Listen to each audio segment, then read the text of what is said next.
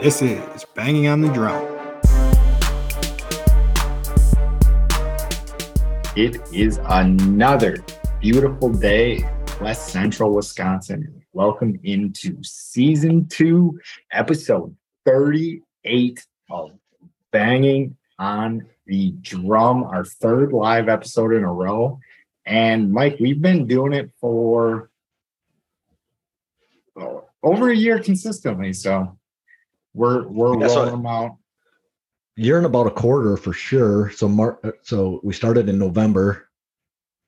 Yeah, we might have to do something 2021. Special. We might have to do something special for the 100th episode. We got to be creeping up on. I think we had 60 something in our. I think we're probably over it already. Shoot. So we might have to preemptively. Is that the word? We might have to go back, like pretend we're at 100 and do a 100th episode, or maybe we'll just celebrate the 105th or something like that. But I am your host, P Dog. Join along with M Dog, who you've already heard. Oh no, Mike doesn't really like barking, but I cue him to bark, so he barks. So good for you, Mike. Yeah, so that's the deal. When we come on, we got to bark because we're dogs, Yeah. So. And all of our segments are becoming more and more animal related. We'll be doing a couple things on the fly, but I'll just give them the flow of the episode. So, excuse me. We're going to start this one overs and unders. Then we are going to clean up our Bing Bong count over the Super Bowl, roll into some Daytona 500 stuff. That's the stuff we're going to be doing live. Anyways, long story short, Martin Truex Jr.'s taking home the checkers, baby. Then we're going to bark about the Bucks. Then we're going to bark about the Badgers. I don't think we're going to meow about Marquette today. We got some hot in the streets, spicy pepperonis. And we're just freestyling from there. Wait a minute. I think they're pepperonis, aren't they? Isn't it like a play on pepperoni? Pepperoni. I mean, it would either way they're you don't call them pepperonis, do you? I mean, maybe you do. Pepperonis? Yeah, you're saying pepperonis, and they're pepperonis. I like that better. That is a wiser play on the word. Yeah, you're probably right. Yeah, I think. I mean, that's the way I've always assumed that they were. Is that they were like, so pepperonis are probably like a relatively fake meat to begin with. Like it's got a bunch of fillers and like bullshit in it. Oh, they're fucking good though. Yeah, they're great. That's best topping on pizza. But spicy meatball right there, right? You want to some controversy. Pepperonis are the best topping for pizza. I don't disagree with you on like an average everyday scale, but the absolute best topping on a pizza is a Rocky Rococo sausage. Ugh, nope. Pass. I'll eat them, but like I don't need that at all. So. I could just eat a bucket of those. They look kind of gross, like when you get a scab on your knee and you like pick off the scab and then you eat it.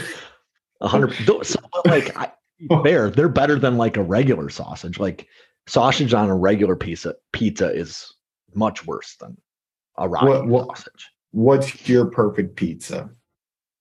Like so I'm pretty simple, and I will. If you gave me any option, it might just be like a standard pepperoni pizza, not even like a pepperoni lovers or anything where it's all covered in pepperoni. Might just be just pepperonis. I do like green peppers on there on occasion, but I never eat that. The only thing that I would really kick off a pizza, I've never had like anchovies or something like that, but the only thing I have eaten on a pizza that I'm like, please take it off, is olives. And even those I'll eat. So yeah, I'm not a pineapple fan. I don't get into the argument though. you like pineapple on your pizza, good for you. But I've heard more and more people going with like the simplistic route. I hear people saying like they like cheese pizza the best or just like one topping. But I'm just meat lovers. That's it. Like if I'm testing out a place for the first time, I'm gonna test out their meat lovers. I'll give you another quick like pizza hot take. I don't need bacon on any pizza I've ever eaten. Oh, yeah, I think that would be hot. You're coming up with spicy meatballs. So Mike's first two spicy meatballs are one is about a meatball too. Look at that. Yeah. Pepperonis are the best topping on pizza. I don't think that's too spicy. I think that's pretty standard. That's pretty big. Probably like 50 or 51% of the population would agree. So yeah, I'll give you 2 jalapenos. Yeah. And on the other one, what was the other one? Bacon. You never need to put bacon on your pizza. Like it never needs to be there. And I'll crack that up to 8 jalapenos. Yeah, because there's definitely like a good 75% of the population that just is kind of like bacon needs to be on everything. Yeah, and I'm in that camp. We've had I think we've had the conversation on the show before too, is how you define sweets. I'm so glad I was the person that helped you define what a sweet was anything that you wouldn't put cheese on to make it better. I think bacon is pretty close to cheese when it comes to that. Like, I think almost everything that I enjoy eating becomes a step better with bacon on top of it. Try me out real quick. See if you can defeat me. Okay, so like all your breakfast foods with bacon are going to be better. Besides pancakes, like you can't just put a smush up, but that pancakes is sweet. So, but like you could definitely put sausage, like in a pancake, like a corn dog with sausage and pancakes. It's realistic. Like that's not my jam, but yeah. So that's let's see. So we're looking at non-sweets, correct? That you couldn't put bacon on. So I'll give you a couple examples. I think pizza is better with bacon on it. I think cheeseburgers are better with bacon on it. I think cheese, like just if you just gave me a strip of cheese and you put bacon on top of it, it's better. Yeah. So I can't think of anything. I don't have to have bacon on everything, right? So I don't know that it always like enhances a food. Pizza for me to be the example. But I don't hate it. Like I'll eat it. I might eat it over something that would have some other type of topping on it. I just don't need it on pizza. I get where you're at with bacon. Honestly, I can't think of something that I would be like, that's not a sweet and bacon makes it worse. Chicken and bacon isn't usually like a thing, but I'm sure it'd be fine together. Yeah, I think there's that KFC bacon chicken sandwich. Subway's got one too. Yeah, like a chicken bacon ranch. The Atkins diet sandwiches, like using bacon as bread in that. Yeah. So what about like avocados? Definitely not a sweet. Would you put bacon with avocados or like guacamole? Oh, hell yeah. Like if you had bacon, like would you dip strips of bacon into guacamole? You're looking at me like you would think that was weird, but I'm like, that's basically. Yeah, it might be really good. Like I don't do it, like because I'm more of like a soft bacon person, but it's funny because I don't know where I'd go with that. Like how to make it, like what would be worse with bacon on it. And I'm not sure I can get there. No, you can't. It's a philosophy question. It's funny. I'm in a philosophy class now. So whenever I'm in a class where I know like a little about something, I like bring it up like 1,000 times. Like, like your standard college kid, like learns one thing. It's like the classic Good Will Hunting when he's in the bar and he's like, oh, well, you just spouted out a little bit of, I can't remember who he references in it, but now like that I know that Socrates came first, Plato came second, and Aristotle came third. I feel like I'm a philosopher, and my two philosophies You are. that cheese and bacon are better on most everything besides sweets, or anything is better. This would be my philosophical take on it. Anything is better with bacon and cheese, except for sweets. Yeah, I agree. Hard to prove wrong. I mean, it's hard. Right. It's hard to argue it. There's things that, like I said, pizza. I don't need bacon on my pizza, right? I don't need it. Yeah. I actually think the texture of that bothers me. But I understand your argument where it's okay. Like everything's better with it. It enhances it. All right. Should we get into this show? Yeah, I suppose. I'll jump off with my unders for the week. So I realized something about myself, and this happened tonight. When I'm not dieting, sandwiches are just a way for me to eat more whipped dressing, like Miracle Whip or whatever. I'm not like a huge mayo guy. Miracle Whip is definitely the way to go. Tangier, better, tastier. It's good. I know that is kind of a division line between people as well, but the only reason like I eat sandwiches is to eat like Miracle Whip or like a sauce, like honey mustard or some like sauce of some sort. That's the taste I'm looking for in those sandwiches. It's not the meat or the bread.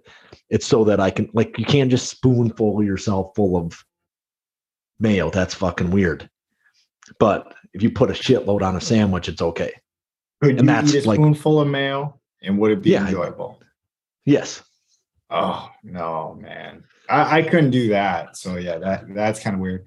I heard a story about a guy dipping his fries in butter. Thought that was the oddest shit ever. Not like butter. Did you try it?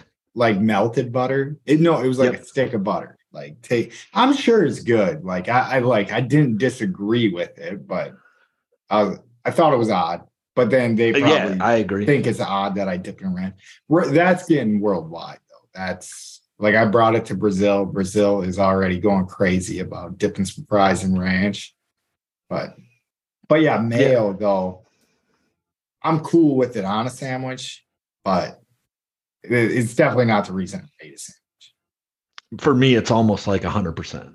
Like why I'm eating the sandwich. And I noticed that today because like I go way overboard on the mayo and like the taste I'm looking for is the mayo. So yeah, I think you got like some validity. I think just I have a different sauce that I go with. Like when I go to Subway, I usually get my sandwich with the like Southwest Chipotle type sauce. And that makes my sandwich so much better. And I always just say just a little. Like I'll order my whole sandwich and then I'll be like, just a little Chipotle Southwest. And like if they like just dump it on, makes me smile.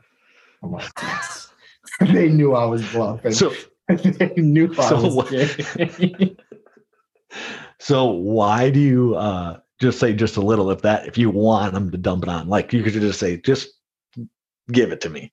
Like, because why not? I think you go to Subway because you want to like be healthier. So I think I have like I'm pretty real with myself. Like most of the time is like I can be me for the most part. But for some reason with like eating, like I like to make it seem like I eat healthier. Like if I'm gonna eat shitty food, I usually eat shitty food in my car. Like I don't eat shitty food it's just like a self-conscious thing, I guess.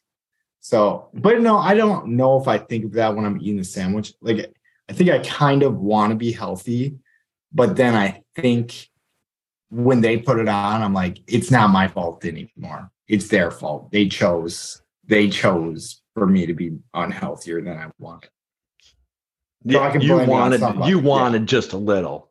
Yeah. And just because you're happy that it's more on there, that doesn't mean you wanted that. Yeah.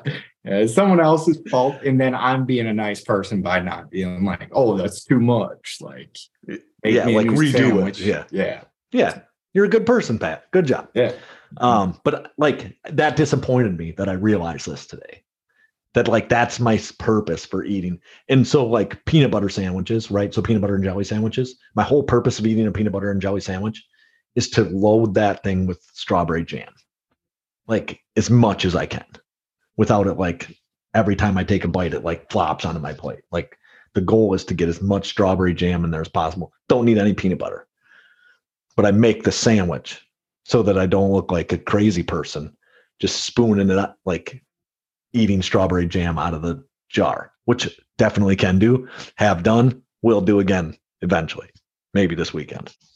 Yeah, man. I don't got those hankerings that you do for jam and jelly and stuff. I guess I get it to a point. Like I'm trying to relate it to like something in mind, but I don't got you. I won't make it about me. I do that too much. But yes, I like where you're going with that. But I do think it's fucking disgusting, man. You can eat mayo plain.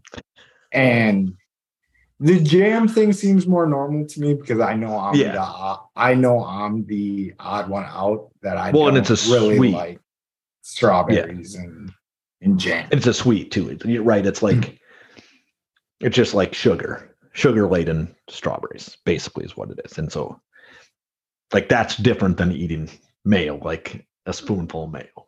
Which anyway, so that like that's one under is that like I realized that basically like if I just let myself eat the way I wanted, I'd be 280 pounds or something like that and just a slob. Right. Like I would do whatever if like I didn't have any self-discipline. I would just eat whatever and I wouldn't be able to control it at all. Yeah, I'm there with you. Like I don't know what my weight would top off at, but like if I did what I wanted to do all the time, it wouldn't be good.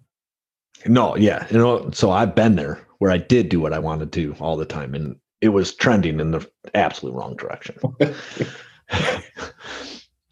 Anyway, and then so I don't want to say Monday night. So I helped my dad do some drywall, right? And he drops off my drywall knives in my bucket and he had some paint left over and he just left that at my house too. Right. And so he left it all inside my house. I'm going to take it out to my shed, taking all my stuff out. I got this quart of paint. I'm trying to carry like two or three things at once. And like, I just drop it and I don't even like react because I don't think anything's going to happen. So I drop this can of paint and then it's all over my rug. It gets all over my, the door to like go outside, which is like a slightly different room than our house. Like, so I put this little mud room on our house and I dumped this quart of paint in there, just covers our rug and then covers the door. Then I open the door, take the large rug out and we have 3 rugs in there and it gets on the next rug over too. So then I have to spend like the next, I don't know, 30 minutes outside trying to hose off this rug and trying to like get the majority of the paint out. And I got close, but it's still stained and my hands were like frozen for the whole night. It just ended up turning like a night that was going to be just fine into a pretty shitty day. That is awful. But sometimes I get lost in these. So like these, like it was actually like rugs that you use in a room in your house because you got written a mud room, and I don't fully understand what a mud room is.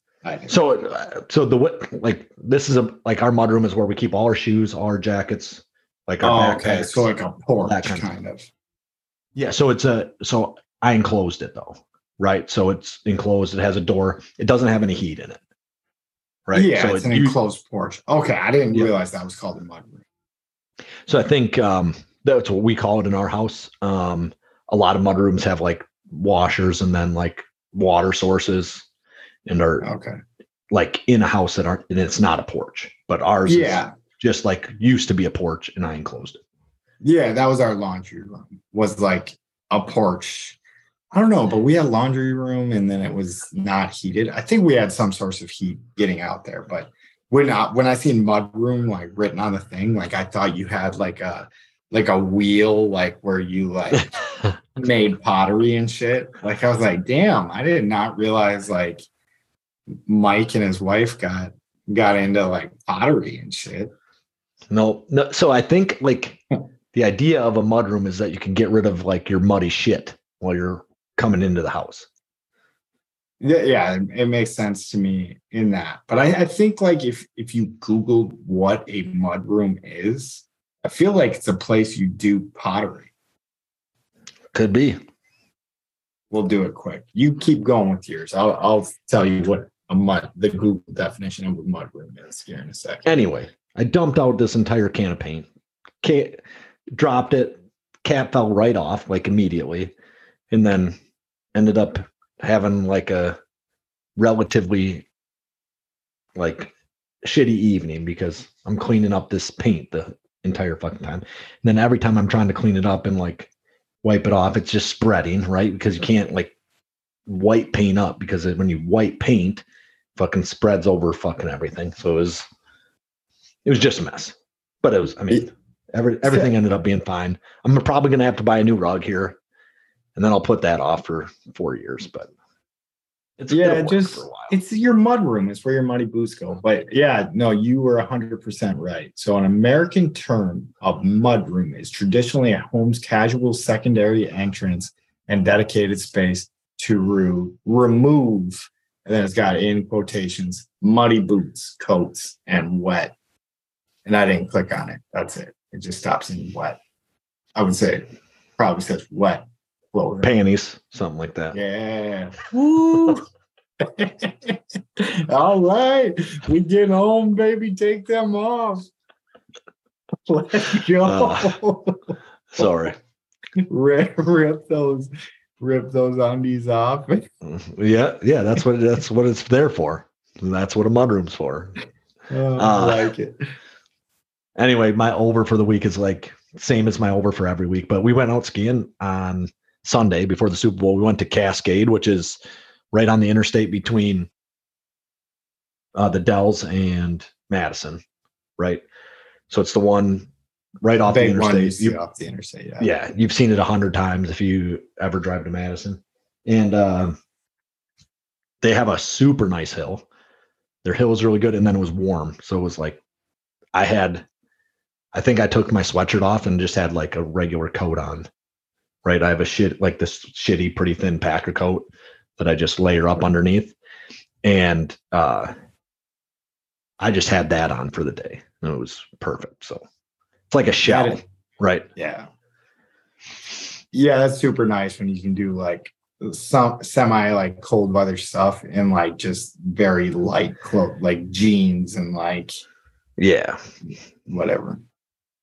Yeah, so that was a pretty good day. And then we got home for the Super Bowl, watched the whole Super Bowl. So sounds like a great weekend. All right, are we ready to roll into mine here? Yep.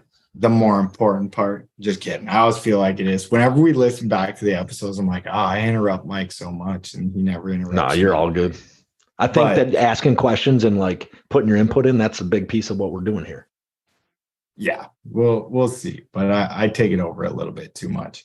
So what I have for my unders are pretty basic as well. So Mike and I, and we're going to get into the one. So I lost the Super Bowl bet, which in turns means I lost the big bet, which means I have to run a 10K in a shirt that Mike picks. And then at the end of it, I have to do a shoey and smoke 3 cigarettes. We'll get into that stuff more. But anyways, the reason why I made it like such an under is because I was dead to rights. I played the like perfect Wisconsin football season. Is, maybe I started hot. I can't remember how it started. But anyways, I got to the points. It was kind of like the Packers season this year, actually. Like where I was dead to rights. Like I was about to fold like halfway into the season. Mike had like such a big lead. Yep. Yeah. Mike had like such a big lead on me. Maka just come charging back. I think I was like positive money in maybe the last like 4 or 5 weeks of the season. Maybe let's say like 5 of 7 weeks, I was positive, made a pushback, and then I was winning the bet at halftime. Pretty confident that I had won the bet, and I lost the bet. So that was an under. So I had to find a 10K. But like I said, we'll get into that a little bit later. Other under I got is I have to build a chair, which I don't think is going to be that hard, but I just don't like doing it. So gotta rip it out of the box, put it together. But that leads directly into an over. I'm going to have a new chair. So my chair right now, I don't see too much wrong with it, but my wife thought I deserved a comfier chair. So she ordered me a comfier chair. And now I got to put the comfy chair together to have the comfy chair. So I'm going to have a more comfortable chair. And she's usually right when it comes to these things. And then I'll sit in the new chair and I'm like, damn, I really did need a new chair. So pretty high highs there.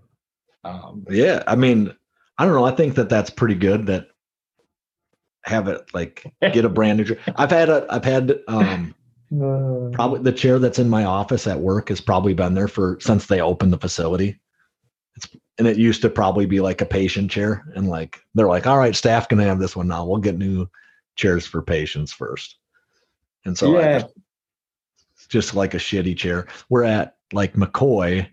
I feel like they had like this big like standard, like they didn't want people getting carpal tunnel and they wanted you all set up absolutely correctly. So they were buying like everybody new chairs when I left. And the next two places of that did not give two fucks what you had for a chair. Not at all. Like, yeah, I'm just not that particular of a person, like where I don't like, maybe if I have like a new chair, it will make my life better, but I don't think I would realize it until I had a new chair. Yeah, I'm just pretty simple, like go with the flow. I could be using the chair I'm sitting in forever and it wouldn't bug me that much. Even though I put together my wife's chair about a year ago now, or whenever we moved into this place, and her chair is excellent. I've done a couple shows in her chair, and I'm like, okay, this is right, and it can like recline and stuff. But anyways, I'm spending too much time on a chair, so I'm just gonna hit them quick. So got out and hit some golf balls Sunday. That was nice, a nice Florida treat I took advantage of. And then the Super Bowl party that I went to was really fun. We had a lot of good food. So it was good to go on Sunday. And I guess I just haven't really done anything for a Super Bowl in a long time, probably since I've left Wisconsin. Like I've definitely watched a couple Super Bowls just sitting in a hotel room over the past few years. So it was nice to actually be back in an environment watching it. So outside of my in-laws, I don't think I've watched many Super Bowls in a party setting. Yeah. It got to the point where it's like overrated. And now it's kind of came back to like, I knew it was going to be a good Super Bowl. I think it was like the Packers. There's no way I was going to somebody else's house for it. Like I'd want to be in control of what's going on, unless I knew it was like a Packer fan and the game took precedence. Like here, I was kind of like, yes, I really want to watch this game. The guy's house we were going over to also really wanted to watch the game.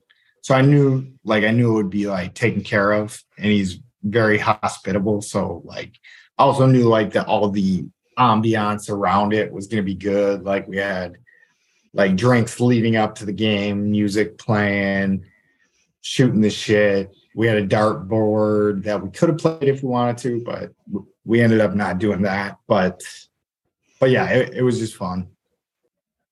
Yeah, and then had a couple more friends over there. Good time, good Super Bowl. So my week is mostly filled with overs. Nice. All right, you ready to roll into the Super Bowl picks and what determined my fate? All right. Yeah, for sure. You go for it. You lead. All right. So we did a few prop bets. We did the basically the overall winner. What was the line on it? 2.5 we had? 2? Yeah, by the end of it, it was 2.5. I think we got it written down. Yeah. 1.5. We got it in at So. 1.5. So it didn't really matter who you picked for the most part. I mean, unless it's a 1-point game. And then we got into, so the bing bongs are things that we gamble on all year. We bet on every game, and our outcome came to this. We did 100 bing bongs on all the prop bets, and then there was plus money on the anytime touchdown scores, whatever. I think we used FanDuel had on them, and then whatever. It's our first, and then 500 on 500 on the game, right? So, basically, our first one was the kickoff, whether that was going to be returned or going to be a touchback, and Pat's grinning like a possum eating sawbriars because he has 2 years in a row said the return line shouldn't be as high as it is, and it's going to be a touchback. And 2 years in a row, he's been right. I think it's more satisfying that how wrong you always are. Like you're like, Pat McAfee told me this. He runs a betting site and he doesn't want any extra money on one side or the other. He does run he doesn't run a betting site. He bets on FanDuel. He's sponsored by FanDuel. I assume that he wants to, I assume when he tells me he wants to take most of FanDuel's money that he's being honest. But yeah, no, that gets into like a deep wormhole. I don't think he knows. Like, I don't think FanDuel's like, hey, try to get a bunch of money on the kick's going to be returned. So when the touchback hits, we're going to kick you a percentage. So income back. I think that he's looking at it a little bit differently too, because he kicked off from the 25 and now they kick off from the 32. Yeah. Which definitely changes things. I can't remember if he kicked it deep. I'm pretty sure he kicked it into 5 yards deep in the end zone. So this guy, he kicked it. So the initial kickoff was to the, I guess the left or the top of the screen when I was watching it. And so the guy would have had to do something kind of spectacular, but it did land in the end zone to actually make the catch. You know what I mean? Because you're standing in the middle of the field. So you got to make a 20-yard run to catch the ball. Maybe not quite that far, maybe 15, but you got to make a fairly significant run to go catch the ball. And then you got to start trying to move forward, which would have been challenging, I think. So yeah, it was just a good kickoff for a touchback where I felt 2 years ago, the guy was just no. Yeah, I'm just not going to touch it. Yeah. I could catch this and run it back, but I'm just going to let it go over my head. Yeah. This one, I think. I don't love that they don't have to down the ball. You know what I'm saying? When we were growing up, you needed to catch it and kneel it. Are you sure? Or fair catch it. Yeah. It wasn't if the ball hit the end zone, it was a dead ball. Or maybe it was, but that's not how I remember it. So say nowadays, if it kicks it, it goes over the guy's head, it bounces in the end zone, but it doesn't go out of the back of the end zone. The ball's dead. It hit the end zone. Right. It's dead. And it shouldn't be, because in theory, the defense can recover that ball as long as it goes past 10 yards. And I think they used to be able to, but it is kind of a safety thing. It's I guess now that I'm talking it over in my head, it kind of makes sense because you just gonna have some stupid play happen because someone's that ball might be live after it hits the end zone. I don't know. I think I get catch him down. I think you're right. I would like that better. At least it would make them catch the ball, right? Because you can't guarantee it's going to go out the back of the end zone. You can guarantee it's going to hit in the end zone, but you can't guarantee it's going to go out the back. And then kickers would do more crazy stuff like try to get it to bounce back into play. Right. So I feel like punters have gotten way better about being able to like kill their kicks in some way. Right. I can't guarantee that that's accurate, but it feels that way. That it used to be like if a punt hit the ground, it just bounced like crazy towards the end zone. And now it feels like they die pretty consistently. I feel like it was more random before. Like you didn't know whether once the ball was going to, I still feel like it's like pretty random. Like the biggest philosophy change I've seen in punting is, you remember the coffin corner? That was like such a big thing when we were growing up. Like it was always like try to kick the ball at an angle out of bounds. At the 1 yard line or something like that. Yeah. But now it's just like kick it high and like they don't even like shoot they don't even shoot for the sidelines, even when they know they're going to put it inside the 5. Yeah, very rare. Yeah. Right. All right. Our next up prop bet was the coin toss. Basically just straight up heads versus tails. I went with tails because tails never fails, and Pat went with heads. Tails hit on that. I don't remember who did the coin toss or whatever. I don't know who was out there. Do you remember? Doesn't matter. It was tails. There's no analysis to this. It's a 50-50 shot. It's always a 50-50 shot. Feel like it was one of Pat Tillman's graduates. Oh yeah, something like that. Yeah, yep. Yeah. Or the lady who runs the Pat Tillman Fund. But anyways, yeah. No analysis on that. I think the coin flipped less than a half a spin more than it should have. Yep, it did. And so it's all that lady's fault because she didn't flip it correctly. Just straight bullshit, right? Anyway, the first play of the game, passive versus run. I think that this could pretty easily change if Kansas City gets the ball first instead of the Eagles getting the ball first. But yeah, I mean, all these bets that we're saying that we're going to be throwing at you are a crapshoot, but I think you're 100% right. I think there's a way better chance that it's a pass off the bat if you get Patrick Mahomes that's been there, done that in a Super Bowl. Whereas you got a young quarterback like Hurts, like it's just like courtesy almost if you're a coach. Like, hey, just get a feel, like hand the ball off this time. See what happens. If he gets 7 yards, then everything becomes easy here, right? Yeah. I went with pass. Pat went with run. The first play of the game was a run. Like I said, I think Kansas City might have passed the ball, and probably. So this game was an anomaly with passing versus running for the Eagles, but I would say for the most part, 75% of the Eagles' plays are probably runs. Yeah. So this is a good one to like live bet after the coin toss. Who's going to get the ball? Then make your analysis on it, whether it's a pass or a run. Yeah, I wonder if that line swings pretty quick, but whatever. I didn't. It probably does, right? Yeah. Which team scores first? We both were on Kansas City on this. I don't know if Pat thought that there was a good possibility that like Philly gets the ball and doesn't score right away, but I'll tell you what. I kind of did have that thought. He didn't think. He just didn't think. Just it was just a zag. It was a zag on my opinions. Yeah. So maybe made it out. Yeah. So for me, I just assumed that Philadelphia would flame out on their first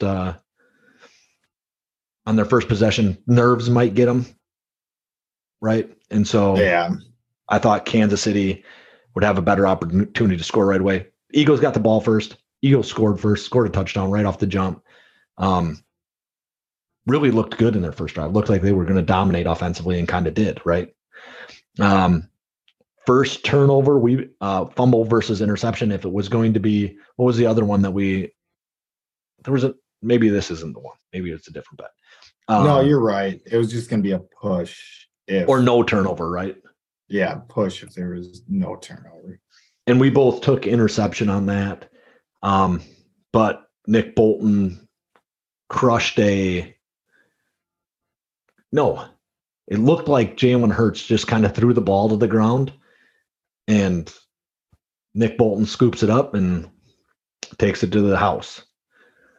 Yeah. It was a weird fumble. Like, it was more of not like a defensively forced. It was more of like a offensive error of a fumble. Yep. So I think if Hurts never switches hands with that ball, I guess it could get knocked out by a helmet or whatever. But he's trying to switch hands and he just drops it when he's switching arms to carry the ball. And he was trying to protect it. That was the goal of moving it. First offensive score, what either touchdown or field goal. I guess this could have been like a non-score as well, right? Yeah. Like nobody scores in the whole game. Somebody's got to score. Well, it could have been a safety. Yeah, but it's offensive score, so we're good. We're good there. Okay. Right. So we did cover our ass. And we both took TD on that. I think we both thought these were pretty powerful offenses. I know I did. Yeah. And pretty good in the red zone. Next up, we had anytime touchdown scorer. I took, now I can't, Isaiah Pacheco at plus 145, and he hit second touchdown of the game for the Chiefs, I believe. Yep, you nailed it. And then Pat took McKinnon, who stopped at the 1 yard line with a minute to go and just kind of hosed Pat on this. Yeah, what a smart play. I think he did have one more too, like where it was very realistic that he could have got a touchdown where he got stopped just short. I think he had like two times. One where he stopped on purpose on the one, and then one where he might have got stopped at like the two or something. Okay, yeah. And I think it was a good play, and it was heady. It was good football. Yeah, I don't blame him. I'm interested to know if it would have mattered. I don't blame him though either. I mean, it's very smart to do. Yeah, no, it probably more than likely wouldn't have mattered. But if it did matter, he made sure that it was like, there was no chance for it to matter. Yeah. I think it increases it was a good play. Yeah, it increases the Eagles' chance of winning that game by like 5%, which is pretty big. Yeah. Yep. Total score being even or odd. Pat hits with this one being odd. It was score was 38-35, which puts it at 73 for the game. I went with even. I think on that one, like it had to be like one chooses one and the other chooses another. I didn't have a good like reason I chose even. You have a good reason you chose odd? Can't imagine you did. Nope, I didn't have a good reason to pick any of these things, Mike. Oh, come on. Super Bowl. Very little. The touchdown thing, I think, was thought out.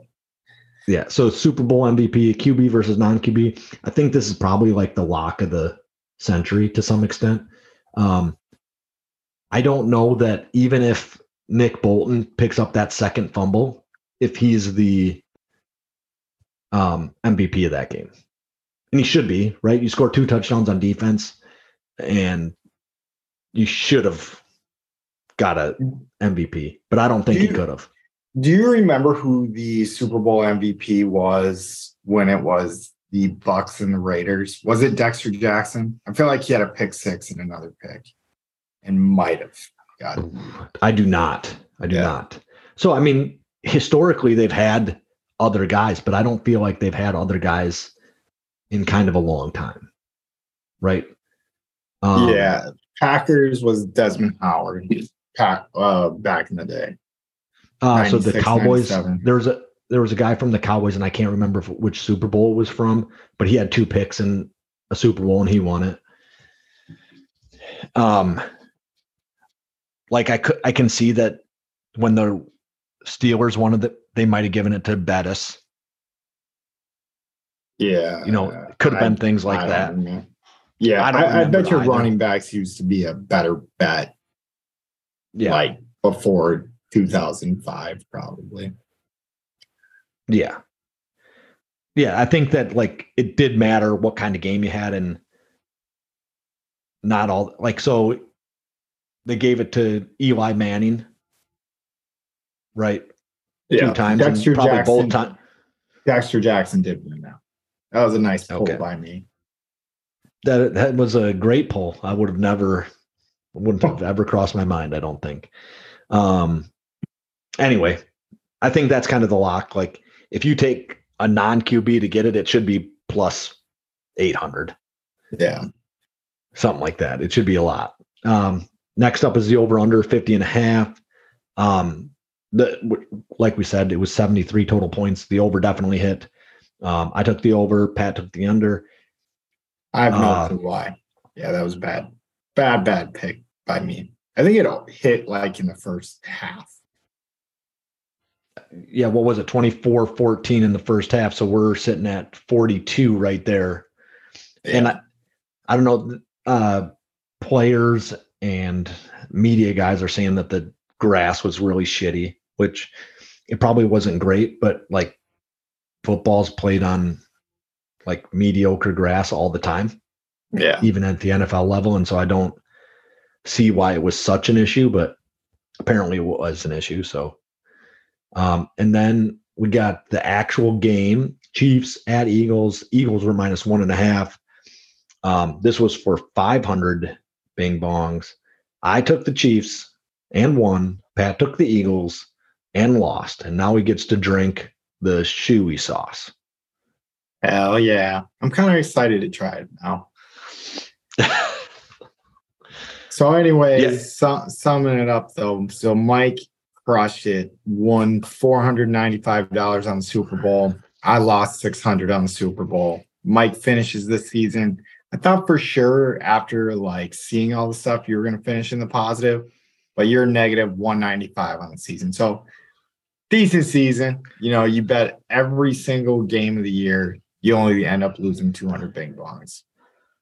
Yeah, I'd be able to deal with that. I wouldn't. I mean, so like, I'd still not be super happy about that, but that's all juice. Yeah, it's probably really less than that, right? So I was above 50%. Yeah. If we had your record, it was probably quite a bit above 50%, and then I was negative 1350 on the season, where that's probably right around 500. Actually, I don't know. We would have to do the math on that. I was probably a little bit below 500 season. Do you know like roughly how many games are in a season? Not really. 17 times 32. No, because like all those games are played against somebody. 17 times 16. 272. That sounds about right. So that's at least 2,720 in juice. Yeah. Right. But you don't lose juice in every game because, right? We do. Am I wrong about that? We lose. Oh, yeah. Well, I mean, we lose juice in every game we lose. So. Yeah, I don't know. I don't know how you figure this out. We'd have to like go back and do it all. I was thinking like you could just figure it out from that, but I don't think you can. So 50% would be, so what I say, 2,720. So 50% of that would be 800, somewhere in there, 800 and something, 60. It'd be 1360, wouldn't it? It'd be half of it, right? Yeah. So you just lost all your juice. You were probably right about at 50%. Yeah. And I was 53%. And you got to probably be at 60. Yep. All right. Yeah, that's all we got. I mean, it was a great Super Bowl. I was pretty drunk. I figured coming into the show that everybody's probably heard every angle of the Super Bowl so far. I don't know if you got any angles that you really wanted to bring up, but I just thought it was a good game. Obviously, there was that pass interference call at the end that was a little bit questionable. I mean, it was pass interference, but didn't seem like they were calling it all game. But I don't know. The Eagles didn't seem too mad about it, like the actual players. And So, like I've heard a lot of people say you can't make that call in that spot. I think that like that's the only spot you have to make that call, right? In the other part of the game, like you never have to make that call, right? Like, so it's like, all right, we're going to let him play today, like whatever. I think when the game comes to the line, if there's a guy that, so, and this is going to be looked at kind of weird, right? Like that it's not this, but if a guy is cheating, which a holding penalty, that's cheating. That's why it's a penalty, is because it's cheating inside the game. If a guy is cheating in the most like pinnacle part of the game, that's when you have to call the penalty, not like let him play, right? So like if a guy is trying to skirt the rules at the end, that's exactly when you got to make the call, not make the call. Yeah, I don't fully agree with that sentiment. Like, I think it like comes to a point of places just make a play. But like I said, like I mean, it was a holding call. Like if it was like completely awful and it wasn't called, or if it was, like nothing was going on and it was called, I think that's shitty. But it was a callable call, and he made the call, and it is what it is. Like it did kind of put the clamps on, having an all-time finish. Like it just took like all the air out of the Eagles, and they're like, all right, well, instead of the Eagles having a minute with change to score, they're going to have 15 seconds. So it did kind of, make the game a little less aesthetically pleasing, I guess. Yeah. So the other point I have about that holding call is that that's a huge holding call, right? So they ran that play 2 times for touchdowns in the same space. I think Kadarius Toney got one, and Pacheco might have got the other one, where they're like wide open, and they just dump it to him and they jog in. And that's the exact same play. And the reason that Bradbury's even near Smith-Schuster is because he makes that hold, right? So he makes that hold as Juju's coming out of the cut, which makes it so Juju can't run to the sideline as effectively, and Bradbury can catch him, right? So we all know that like you grab somebody, like they propel you, or when you grab someone, you get propelled like towards them and they come back towards you. And so the only reason he's anywhere near Juju is because he makes that hold. And so I actually think that it's important for the official to make that call there. And without that call, right, the game, I think Kansas City just is in the other boat, right? Especially if the Eagles come down and score a touchdown after they just got a field goal, which is more than likely all they would have gotten. I think it would have been 3rd and like 12 or something, right?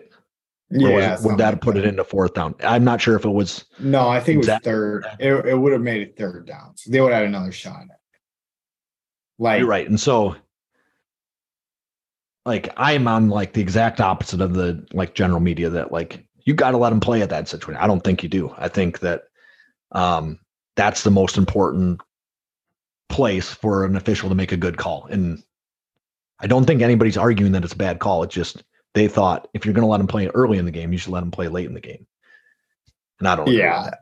And when we did our Monday show, like my Super Bowl haziness of being at a Super Bowl party, I was like, there was like no calls in that game, but there was more than you think. Like I remembered a big get the guy to jump off sides call, and that not really a call, but like it just happened. So they got him jump. So the argument there would be that you wouldn't call an offsides, right? Like if you say you don't call pass interference, you wouldn't call an offsides because it's too important of a play to make a call that might not affect the play, which is silly, right? And I get your logic, and I think you definitely looked into it more than I have, like where I was like, I don't know how much that call affects the game. And like I said, I didn't look into it that much, but it was just a bummer. Like it was what it was. Like the call was right, and it was a bummer. Like for anybody but Chiefs fans, I would say. Or like, I mean, if you had money on the Chiefs, you were probably pretty happy with that call. But you're a Chiefs fan in that moment, right? If you have money on the Chiefs, you're a Chiefs fan. Yeah. So, yeah, I guess probably like 50% of people were happy, 50% of people were sad. Like, I just wanted to see Hurts and the Eagles have a chance to go down and score. And they didn't really get that opportunity. Right. I don't necessarily disagree, but I don't know. I feel like I don't like that sentiment. Like, oh, like they scored, they should have another opportunity. Right. So like the Jerick McKinnon play is perfect because that's what gave him an opportunity. Is that they made smart headsy football plays after that penalty. Yeah. And I think everyone can, like, for the most part, agree. Like, the Chiefs just looked like the better team on that day. I mean, they looked especially in the second half. Yeah. Especially in the second half. And they looked like the two best teams going at it. And it looked like the Chiefs were the better of the two teams. And that's who won the game. Yeah. Yeah, it was a great game. Enjoyable Super Bowl to watch. Do you want me to Google some crap about the Daytona 500 real quick, or should we just mention that the Daytona 500 is coming up on Sunday?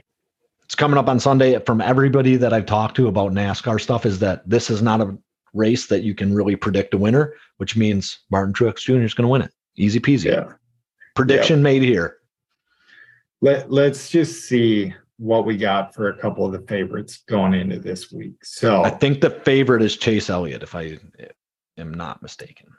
Kyle Larson and Chase Elliott are both plus 1,000. So yeah, I mean it's pretty like high odds to pick a winner. I guess not in a sport like NASCAR. Well, so you could pick 10 guys at that, or 9 guys at that, right, and still make money. Yeah. So Kyle Larson, Chase Elliott are plus 1,000. Next one's Denny Hamlin at plus 1,100. Our boy, who you should bet the mortgage on, is plus 2,000. So if you got, I mean, roll your 401ks out of there wherever they go. Take the penalties. Bet it on Martin Truex Jr. MTJ. And then put $10 on BJ McLeod. His first name is BJ, and he is plus. He might get a best job for the Daytona 500 too. Yeah, he's plus 75,000. So 100. That's $100 to win 75,000. That's crazy. Wait, he's plus 75,000 or 7,500? 75,000. There's 2 guys that are plus 75,000. This is like, that's breaking my brain. Like, why would you I don't know. It's $1 to win 7,500. No, $1 to win $750. Yeah. You put $1 on him. I think you can risk that. There's only 40 guys in the field. Yeah. Not even probably. It's probably like 37. Like it's usually like 36, 37. Yes. Yeah, maybe Daytona's got all 40. Because there's 3 guys. Yeah, I don't know how that works. Like maybe they're not racing that day for sure.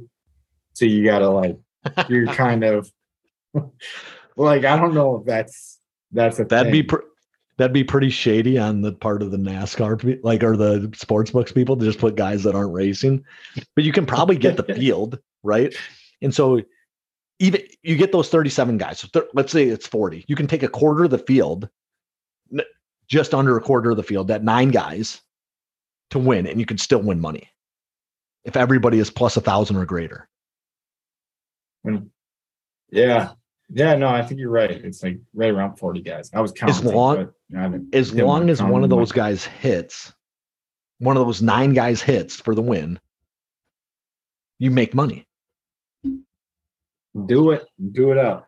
Easy money in NASCAR these days. No, I don't know that that's accurate. Like, I'm just saying, like, maybe it's like impossible to figure out too. But if one of those 9 guys hits, you make money, right? Like, as long as you put the same amount on them. Yeah, I think I'd put $1 on the bottom 10 guys.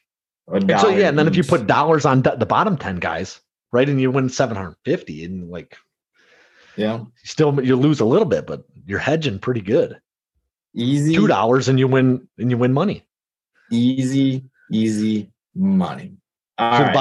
the bottom 10 guys get $2 a piece. Top 10 guys get $100 a piece. And all you got to do is pray for that the middle 20 don't screw you over. That's exactly what would happen in that situation. All right. Yeah, probably. That's our NASCAR coverage for the week. So we are going to get into barking about the Bucks. So Bucks keep that heater rolling, going 2-0 since the last episode we recorded. They beat the Clippers 119-106, and then they beat the Celtics in a pretty epic battle that went into overtime, 131-125, and are currently on an 11-game winning streak, which I want to say is the longest. 12. Yeah, they just beat the Bulls tonight. So yeah, they're 3-0 since the last time we recorded. We got to do a little bit of work on the Bulls game, but maybe I'll pull that up quick and just see what the box score, because we were recording and kind of watching on the side for that one. Forgot where I was, but 12-0. I think that's their longest winning streak since starting the 2019 season, 18-0. And I just heard that somewhere this week where I think I'm right about that. But anyways, they are a game back of Boston. I want to say probably a half game. They were a game back when I wrote it. Now they're a half game back after they won that one. But we'll get into the Clippers game here real quick, and I'll try not to spend as much time as I did the past couple episodes, and we'll just highlight some of the key players in that one. So, in that one, Middleton didn't play. So I think they're still doing a bit of load management on Middleton with some of this stuff. But other than that, our boy Giannis is still scoring damn near 35 points a game. Brooke Lopez put up 22 points in that game. Holiday scored 19 points in that game. And Holiday's just been on a heater of all heaters.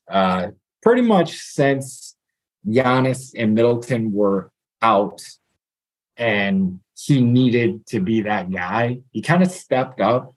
And we were talking about it on the show before, and I heard Shaq say it, Shaq said when he was out of the lineup, he thought it was nice sometimes to see what other guys could do that didn't get to rely on him. And it just seems like Holiday has either taken a step forward in the scoring department, or, the Bucks as a team are like, okay, he is that dude. Like, he can get the job done for us. And they just give him more opportunities to score those points. But good game in this, or in the Clippers game. Like I said, he put up 19 points there.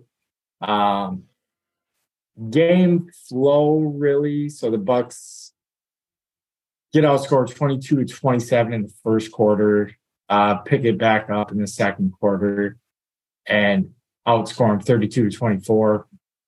And then that trend continues. So close game out of halftime. Then the Bucks take over at the end of the third and put them lights out in the fourth. So that's all I got for that game. As for the Celtics game, we had a couple guys coming back to Milwaukee that were out for revenge. So Malcolm Brogdon for the Celtics came off the bench. He did have 39 minutes off the bench, but he scored 26 points against his former team. So he was happy to be back home. I kind of do miss Malcolm Brogdon. I thought he was a plus player when the Bucks had him. Yeah, he just like didn't miss threes. I mean, in this game, he was 2 for 6 from 3. But yeah, he was just a very smart player for the Bucks. But then we had Sam Hauser. So he played for Marquette. I want to say, did both the Hauser brothers transfer to Michigan State? No. Only one transferred into Michigan State. I don't remember where the other one went. Well, Sam. But they split up. Sam would be the other one. Oh, yeah. Sam went to Virginia. So, okay. So, yeah, they did split up. Sam went to Virginia, but Hauser just hits an insane 3 at the end of the game to tie it up. I think there was 3 seconds on the clock. We get the ball into Middleton, and Middleton kind of gets not a great look, but it's a look that he can hit. Like, I wouldn't say it was a dumb shot by any means, but I mean, 3 seconds on the clock, you get the ball, and he had to take kind of like a contorted shot. Then overtime was great again. Like I said, Holiday just kept up his heater. I want to say in the fourth in OT, I need to find like a quarterly breakdown of how these points are coming, but it definitely so Holiday ends up with 40 points, and I want to say like over 20 of those points came in the fourth quarter and overtime. He was 8 for 12 from 3 and just crushing it. Gets a big steal at the end of the game as well to put it away. And I mean, it ends up being a 6-point game, but it really was closer than that. They have an inbound at the end of the game where Giannis is wide open under the hoop. He dunks it to put him up 6. Yeah. But like it was just a scrappy fight, and it's just gonna be a fun series to see. Like I don't know if I would say I hope Boston gets bounced before the Bucks have to see him in the playoffs, because I want to see this matchup. The one funny thing that I notice, and I'm gonna have to start paying attention to this more during Celtics games. I think we only do play him one more time again in the season. So Brook Lopez was 0 for 3 from the field with all 3-point shot attempts. So it was basically like, I don't know if he just gets a bad matchup in these games. He had 25 minutes. So obviously Brook Lopez is on the floor to do a lot more things than score points. But just comparing it to what I got up in the Clippers. So he had 32 minutes against the Clippers, 25 against the Celtics. So I don't know if they just have like a matchup where it's not favorable to play Brook Lopez, which seems feasible because, you know, they got like a decently stacked like 6'6" to like 6'10" lineup with Blake Griffin, who miraculously, I don't know if I would say miraculously, but he can shoot threes now. Like I was amazed how he was banging home threes. And I want to say I've heard earlier in the year that like he worked on his stroke in the offseason and he's hitting threes at like a decent clip. I'm clicking on his name right now to see what he's shooting from 3-point. So yeah, he's shooting 40% from 3 this year, and 50% in the last 10 games. So he added that dimension to his game. And then other guy that went off was Derek White. Yeah, the Celtics got a good team, but the Bucks got them. Helped that they were at home, I'm sure. And our top performers, Giannis, 36 points, as mentioned, Holiday with 40, and then Middleton with 16. Grayson Allen chipping in 13 there. But yeah, good game. Two best teams in the East, maybe two best teams in the league square off. The Bucks walk away with it.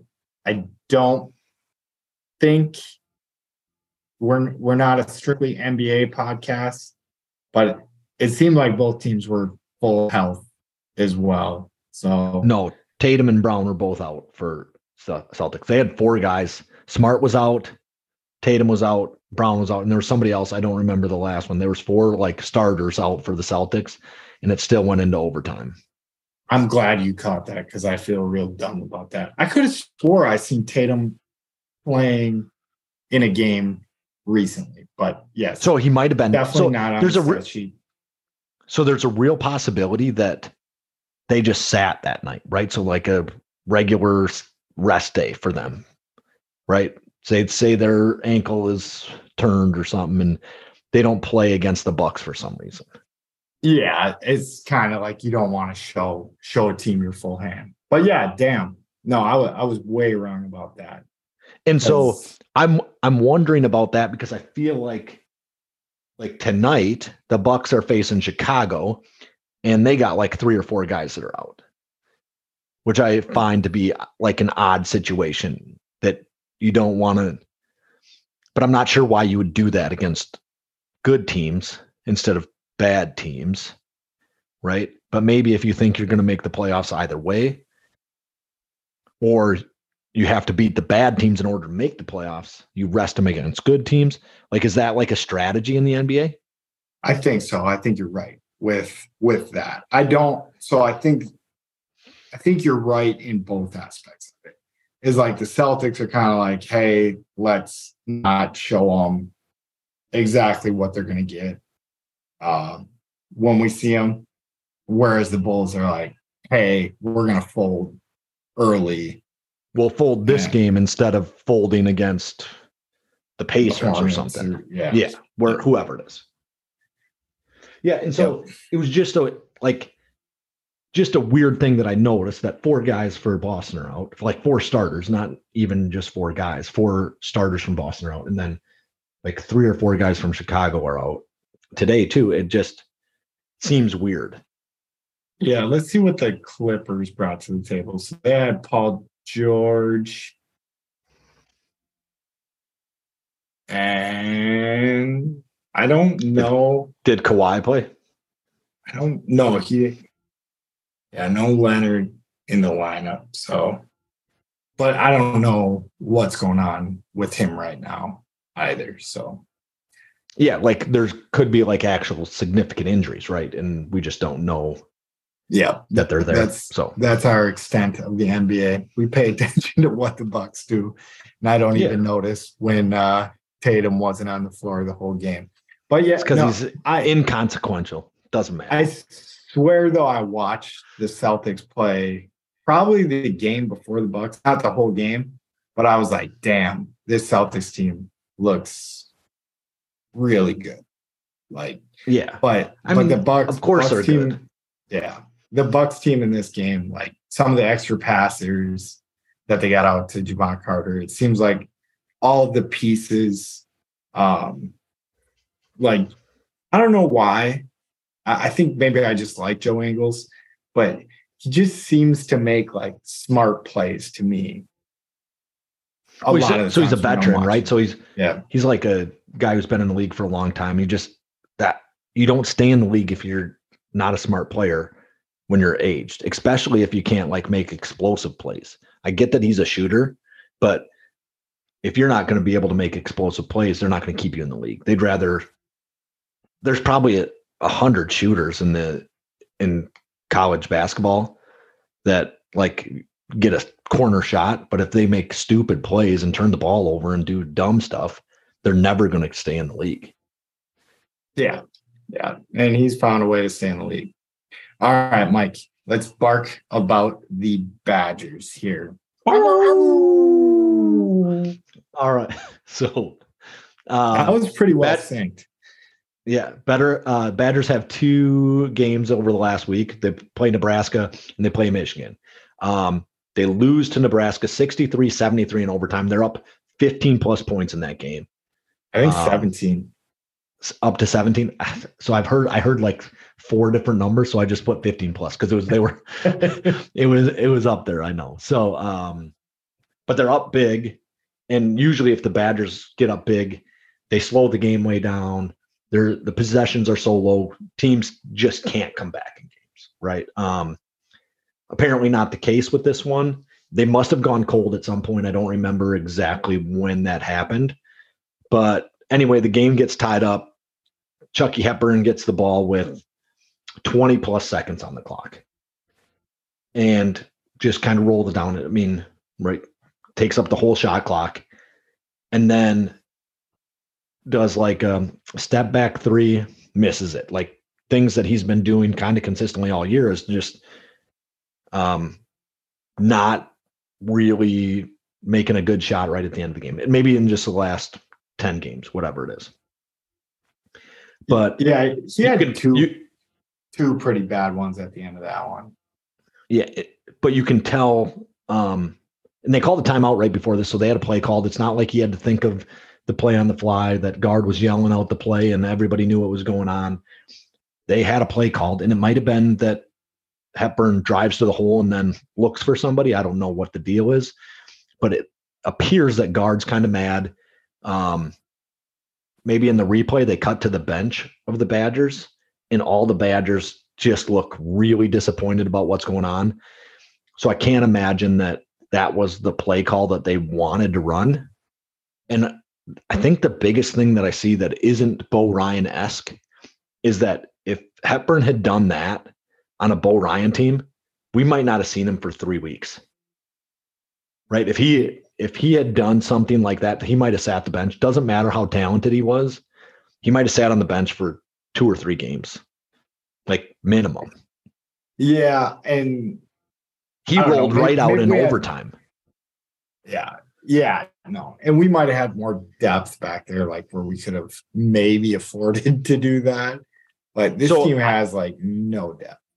So I will agree with that I've heard a couple times that Hepburn's really their only reliable point guard, right? And so I'll give him that. He's the only reliable point guard. I don't think Bo Ryan would have cared. I think he would have said, I'll figure out somebody else to bring the ball up. I don't care. Like if we turn it over 9 times, I'll take that guy out too. Right? I'll just take out everybody who turns the ball over and I'll be down to my last guy on the bench. But like, I'm going to like set a standard here that when you screw up and you don't do what I ask you to do, you're going to sit on the bench. Like that's just the way it goes. And I thought if I'm coaching that game and I drew up a play and like we tried to do something and my player basically said, nope, I'm going to do what I want to do here and I'm not going to worry about it. He for sure wouldn't have been playing the overtime, right? So like if I'm going to lose with you on the bench, right? So like, or if I'm going to win it, you're not going to be a part of it. I'm going to set an example, like you won't get playing time if we're not operating the way I'd like the team to operate. Now, not what happened. I was a little surprised by that. He did have 19 points in that game, but he's 8 for 21 from the field with 3 3-pointers. That's like that percentage just isn't good enough. You know, that's like a 30% from the field, and it's not good enough. Like we need to be better than that. It's a little over that, right? It needs to be better. You can't take that volume of shots and not be making shots. Yeah, and Wisconsin was 25 of 69 from the field, 9 of 31. So they shot 36 from the field, 36% from the field, and 29% from 3. And then they only, shoot 67% from the free throw line. It's just not a recipe to win games.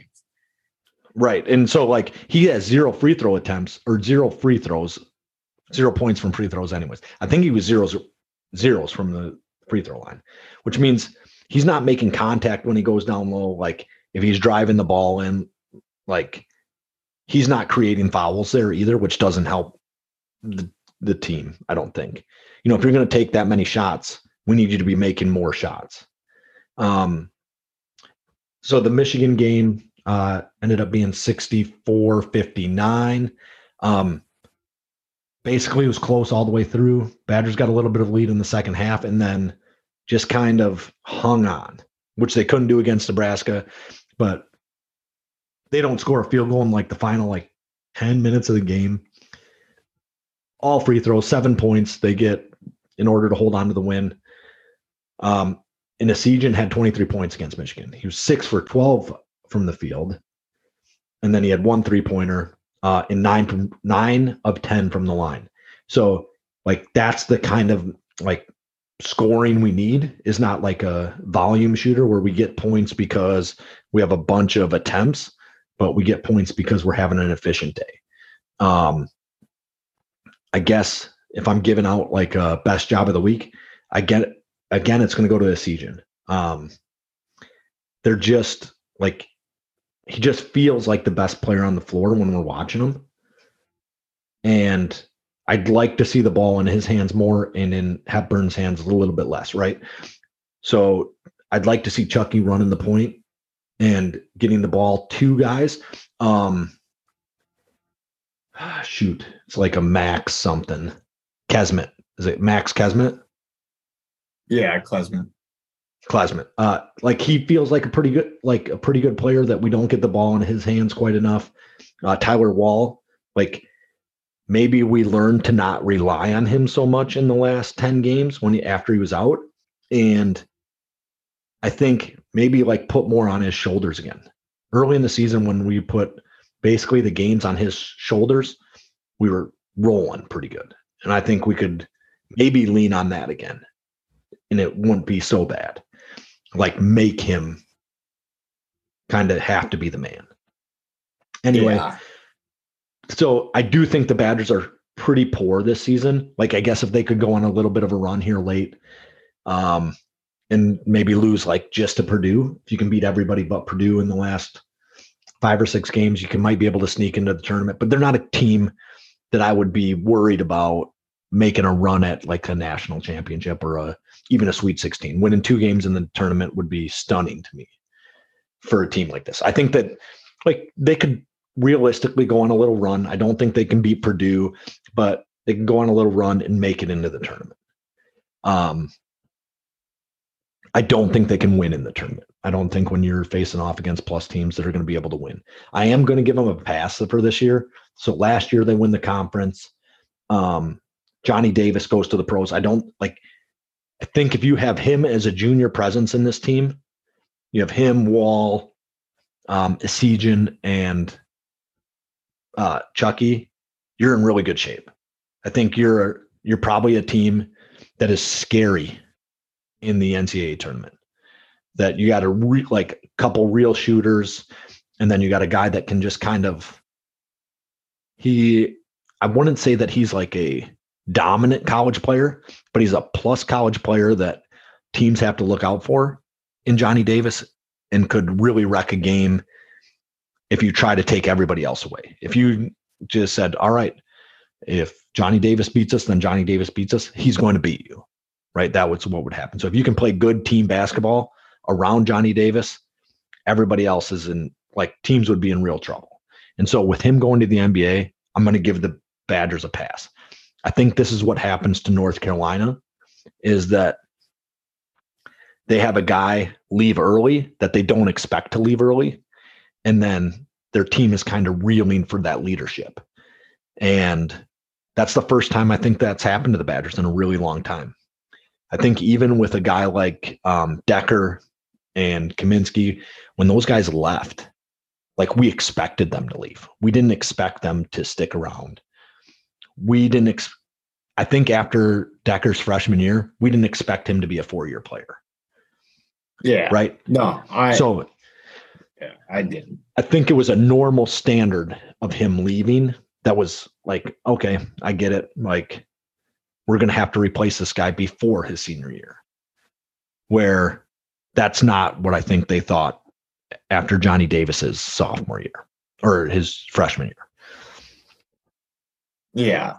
No, and like you said, so Burns is a sophomore, Sejan is a freshman. I'm trying to go through the list here. I think Crowell's a junior, Wall's a senior. So I mean, they're gonna have like a lot of these guys back. Like, no, I mean, unless we're losing them to the transfer portal. So this might be the year where they regroup. But if you get the guys back like Hepburn, Sejan, Crowell, Plasmit, Jordan Davis, you know, they might be able to do something. And then you bring in another player that can like do something. Yeah. Right. And they'll be okay. They'll figure it out, I think. I don't think that the Badgers are lost. I also don't think that you have to do what the football team did, because I don't think, and we've mentioned this a few times, maybe off air, that there's a real opportunity to bring in what I see in the football program as the best coach in college football that's available, right? Like Kirby Smart's not available. Nick Saban is not available. Dabo Swinney is not available. Like, it's just not a thing that is actually like you can go get them. Ryan Day is not available, right? Like, there's no way those guys are leaving the programs they're at. Fickle was available, and so is Jim Leonard. You have two real options that you can fill that spot with. That's why you can move on from Paul Chryst. And I don't know, maybe that guy is out there in college basketball. I have no real idea if that's accurate. Yeah, no, I don't know who would be better than guard that. And I mean, someone probably could tell me, and sure, then I'd be like, okay, sure. So like if last year you go after Shaka Smart or something like that, maybe. Yeah. But I think he was at Texas, right? Yeah, I think you're right. So yeah. All right. That wrapped up Barking with the Badgers, and we got to run through Hot in the Street fast, Mike. So we're going to play some, what do we call it? Pump it or dump it. So I'm going to read it. You pump it or dump it. Waste Management Open. Pump it or dump it. I'm going to dump it. Scotty Scheffler won. It's done. I mean, it's a golf tournament. It's not one of the majors. Move on from it. All right. You got ghost runners in the MLB.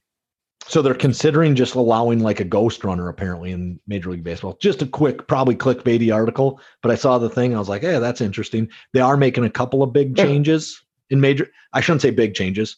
Some changes in Major League Baseball. They're doing larger bases, 18-inch bases versus 14-inch bases. Something like that. 16-inch versus 12-inch bases. It's something along those lines. I knew they're bigger, but yeah. It's supposed to speed up the game somehow, but I don't know. I'm not probably sure exactly safer too. I'm cool with it. It's a little bit safer, I think. And then they're putting a pitch clock in. I don't know how that'll work. They are also telling you can only throw over to first base twice, which I think base stealers are going to love. That it's going to be like they're going to make them throw over twice, and then they're going to take like 3 steps and just get a balk. And like, I think it'll work really nicely. You're more of a baseball guy, like connoisseur than I am, but like, how do you feel about that you can't throw over more than twice? Yeah, I don't really give a shit because I think, I don't know, I've maybe seen one guy get picked off after the 3rd throw over. So I don't know. Yeah, but if they have the potential to throw over is different than not having the potential to throw over. Do you know if it's in between pitch or is it per batter? I think, you know what I'm saying? I don't know. So I was hearing it from like a third hand. So I think it's like per batter. Okay. Yeah. I think that's a little off base, but the pitch clock thing, they've been doing in the minor league since I was in the Biloxi area. And I think that's fine if not necessary. Like, come on, let's go. See, it's in every sport besides baseball. Like, you got a shot clock in basketball. Some way to speed it up, right? Yeah, you got a play clock. Play clock in football. Yeah. All right. Corbin Burns arbitration. So Corbin Burns was asking for $10,750,000, went to arbitration, and now he's getting $10.01 million instead. Yeah. Yeah. So we're gonna pump this, and you and I are gonna maybe get it. This might be the biggest deal we have here in the hot in the streets, I think. This is the biggest clown move out of the Brewers in a long time, I think. And we've had a couple that are bad, right? So you trade an all-star closer for what, right? No idea. Yeah. But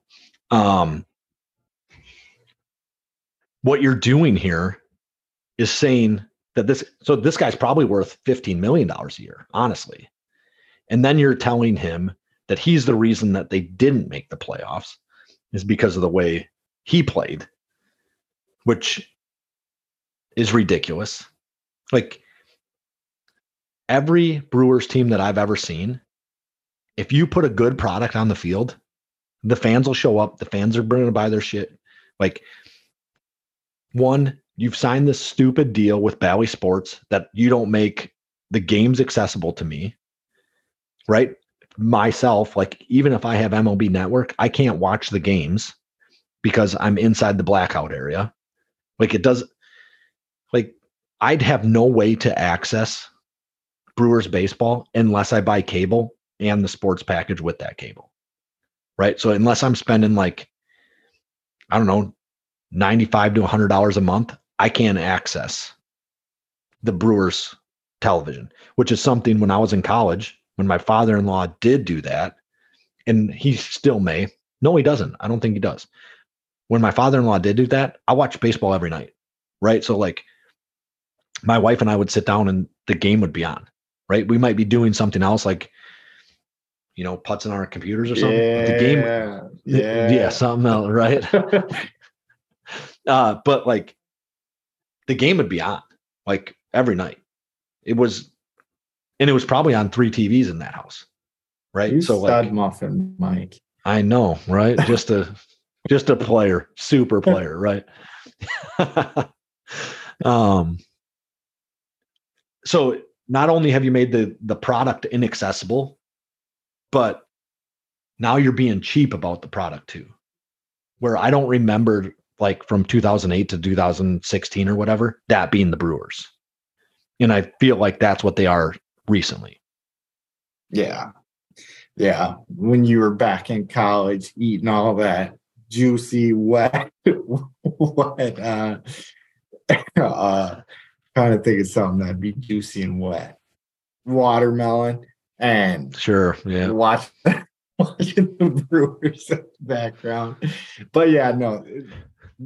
The Brewers kind of turned into, like, it's starting to feel like the plot of Major League that we're watching.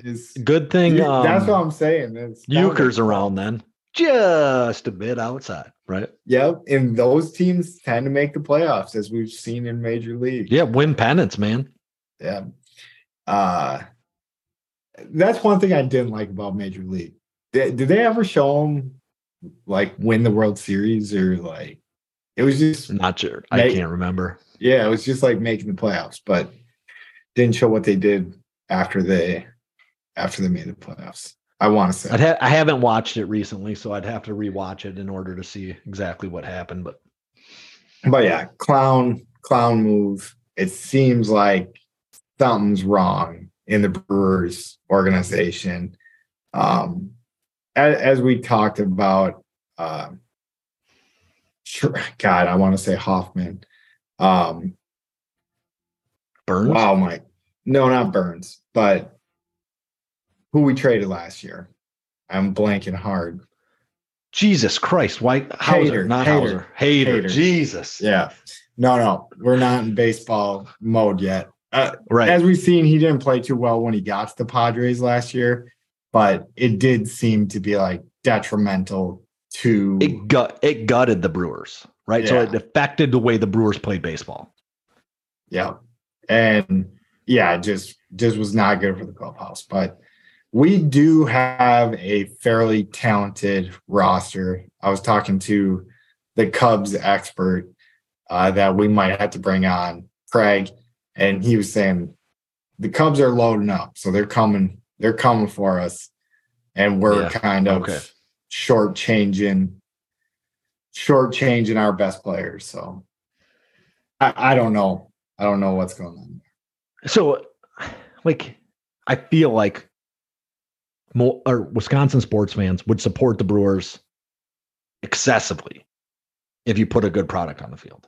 And so you like trying to like dime store the team isn't effective. Like, I think that it's not good for your market. Yeah, it seems like something needs to change there. All right, but we do need to move on. So next we have Team Fluff whooped the living shit out of Team Rough in the Puppy Bowl. What'd you think? Yeah, I mean, so that's pretty much what I expected. Team Fluff is just loaded. It's that's the way that game's going to go every time. It's not the Eagles versus the Chiefs. This was just basically the Eagles versus the Texans, and that's just how it's going to go. Yeah, Chewy gets the BJ in that game. 3 touchdowns. Just a dog. Chewy. Yeah, he's just a human. Yeah. And the last one we have that we'll try not to spend too much time on, but we always tend to when this guy's name comes up. So we have Brett Favre is suing Pat McAfee, Shannon Sharp, and some Mississippi lawyer. I tried to dig into this a little bit. Not lawyer. Someone in their government that he's suing. And the article was just too long. Didn't feel like reading it. I tried to exonerate my boy Brett, but just a bad look. To me, it seems like if you, maybe we shouldn't even be talking about this, but if you allegedly do something. Yeah. Right. Well, no. I'm saying if you sue people for defamation of character about something that, you know, you probably had a little bit wrong doing. So is it correct that he did it, but he didn't? So his argument is that he doesn't know that he's doing it, right? Like, so he took the money. We know he took the money. He just doesn't know that, like, he's taking it from the welfare fund. He knows he took money because he returned money. Yeah. Is that an accurate statement? I'm not like that into it. And I listen to the guy he's suing every day. So might not like have an accurate representation of what's going on. Yeah, no, we'll have to do a book report on this one because I don't know exactly what is going on. I think you're on the right track there. But yeah, I think I treat Brett Favre too much like a family member where I'm like, he probably didn't know.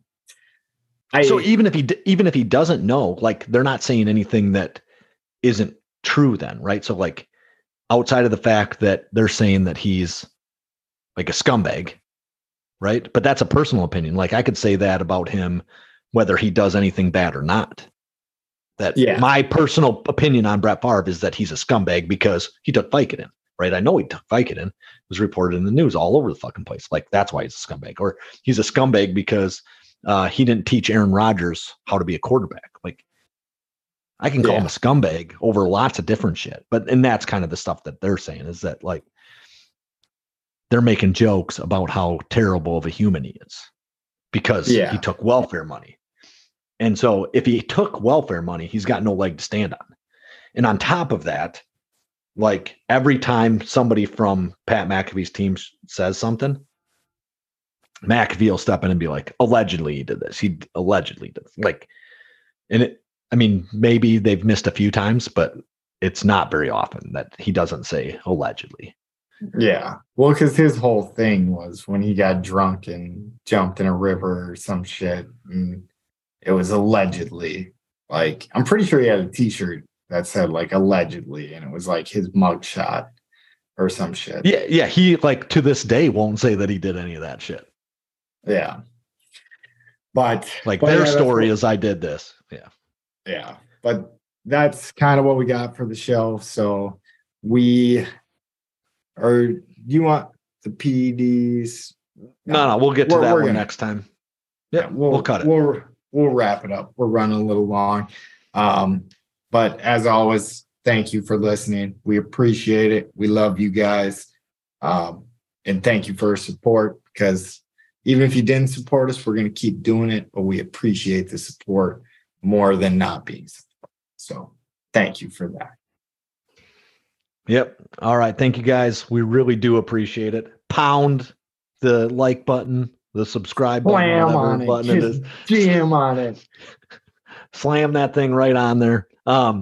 Like you're Mike watching a Brewers game.